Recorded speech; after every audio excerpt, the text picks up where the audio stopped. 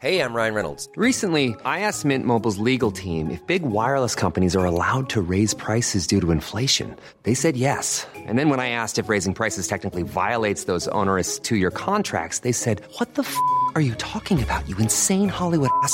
So to recap, we're cutting the price of Mint Unlimited from $30 a month to just $15 a month. Give it a try at mintmobile.com/switch. $45 up front for 3 months plus taxes and fees. Promo rate for new customers for limited time. Unlimited more than 40 gigabytes per month. Slows full terms at mintmobile.com. What you're about to hear is a teaser for the bonus episodes we do for Beast Inside, the Daily Beast membership program. Today we have a very special Inauguration Day Zoom live episode where we had guest Michael Tomasky, who's the editor at the Daily Beast, join us to discuss all sorts of things, including the pardons, what's going on with impeachment, and what Biden should be doing. To hear this along with all of our past bonus episodes with guests like Cory Booker, Billy Eichner, and Q&As with Rick and Molly, as well as gaining full access to the Daily Beast fearless journalism, head to newabnormal.thedailybeast.com. That's newabnormal.thedailybeast.com. What do we think of Pardon Palooza? Well, look, I'm just thinking that the most important thing we've discovered in healing our nation is that Lil Wayne got a pardon. So, I mean, Kodak Black. What was that? My favorite part about Kodak Black was like his pardon was also supported by Lil Yachty. Why do you think he pardoned? Like, what do you think the unifying principle there was besides people who gave him money? There were a few people, but he thinks of as being on the fame planet with him, right? Mm.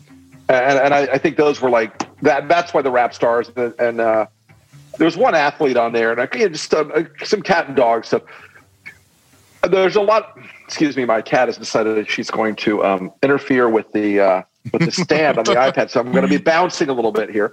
But I think a lot of it also came down to, some of that's clearly pay-for-play stuff. Right. Kellyanne had one on there for a Russiagate guy, and the Bannon one was just a fuck you to everybody. The Bannon one was deliberate trolling. It was just like, fuck you, America. I got away with it. Ha, ha, ha. And now I'm going to let the worst human being that was ever in my circle get away with it. I wonder if there's a self-interest angle to the Bannon part. Right, that's what I was wondering. There might be. Like Roger Stone. Yeah, it's like Bannon knows stuff, Right. He knows stuff, but I mean, at this point, he's been out of the circle for so long. I don't think it's as, I don't think there was any like pendant risk from Bannon, other than Bannon just, And I also think that at the end of this, I have a theory of this case. It's a little weird. When they said Bannon was coming back around with Trump before the pardon, it was right after the insurgency on the 6th. And I thought, maybe Trump saw that and thought, if only they were better organized and had a sort of field marshal behind them and had an organizing propaganda effort behind them, maybe they would have been effective. I couldn't help but think that. So you think that's what's coming?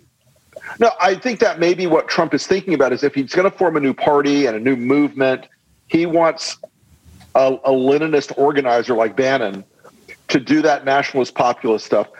And remember, the one person in Trump's world who never fell from grace was Stephen Miller. Yeah. And he's been talking to people about, or risen to grace, but he's been talking to people about, keeping the nationalist movement alive, keeping Trump nationalism going. Mm. So that may be that, and Bannon's still close to Miller and Bannon are still in that same circle. So basically, the two worst people in the administration. Well, yeah, for sure. And I mean, look, it amused me today that one of the few people standing there on the Oval as they were leaving, or on the South Lawn as they were leaving, was Dr. Sebastian Gorka, the Dragon of Budapest. But what about the pardons, like the congressman who wrote down the menu of bribes on his congressional stationery? Yeah, no, look, that stuff is just obscene. And between the pardons and the final fuck you to America was the executive order that said, "Oh yeah, I said my people could never go and lobby and do influence peddling after they're out of office." But nah, never mind. I mean, it was such a douche move.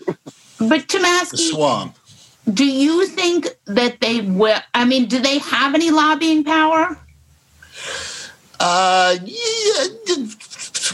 Most of them probably don't, but some will. Sure, some will. And I mean, even if they don't have any lobbying power to persuade the Biden administration or the Congress to do anything, they'll still make $2.5 million a year failing. You know, sure.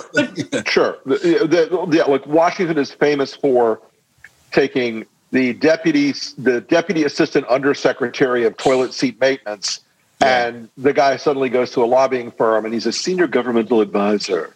Yeah, right. But who can those people lobby? They'll lobby Republicans in Congress. You know, they'll lobby. They can lobby the MAGA. They can lobby the MAGA congressman.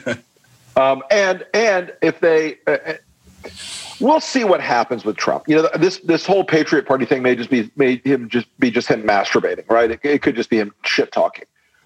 But if it starts to emerge. Hey, it's Paige DeSorbo from Giggly Squad. High quality fashion without the price tag. Say hello to Quince. I'm snagging high-end essentials like cozy cashmere sweaters, sleek leather jackets, fine jewelry, and so much more. With Quince being 50 to 80% less than similar brands. And they partner with factories that prioritize safe, ethical, and responsible manufacturing. I love that. Luxury quality within reach. Go to quince.com/style to get free shipping and 365-day returns on your next order. Quince.com/style.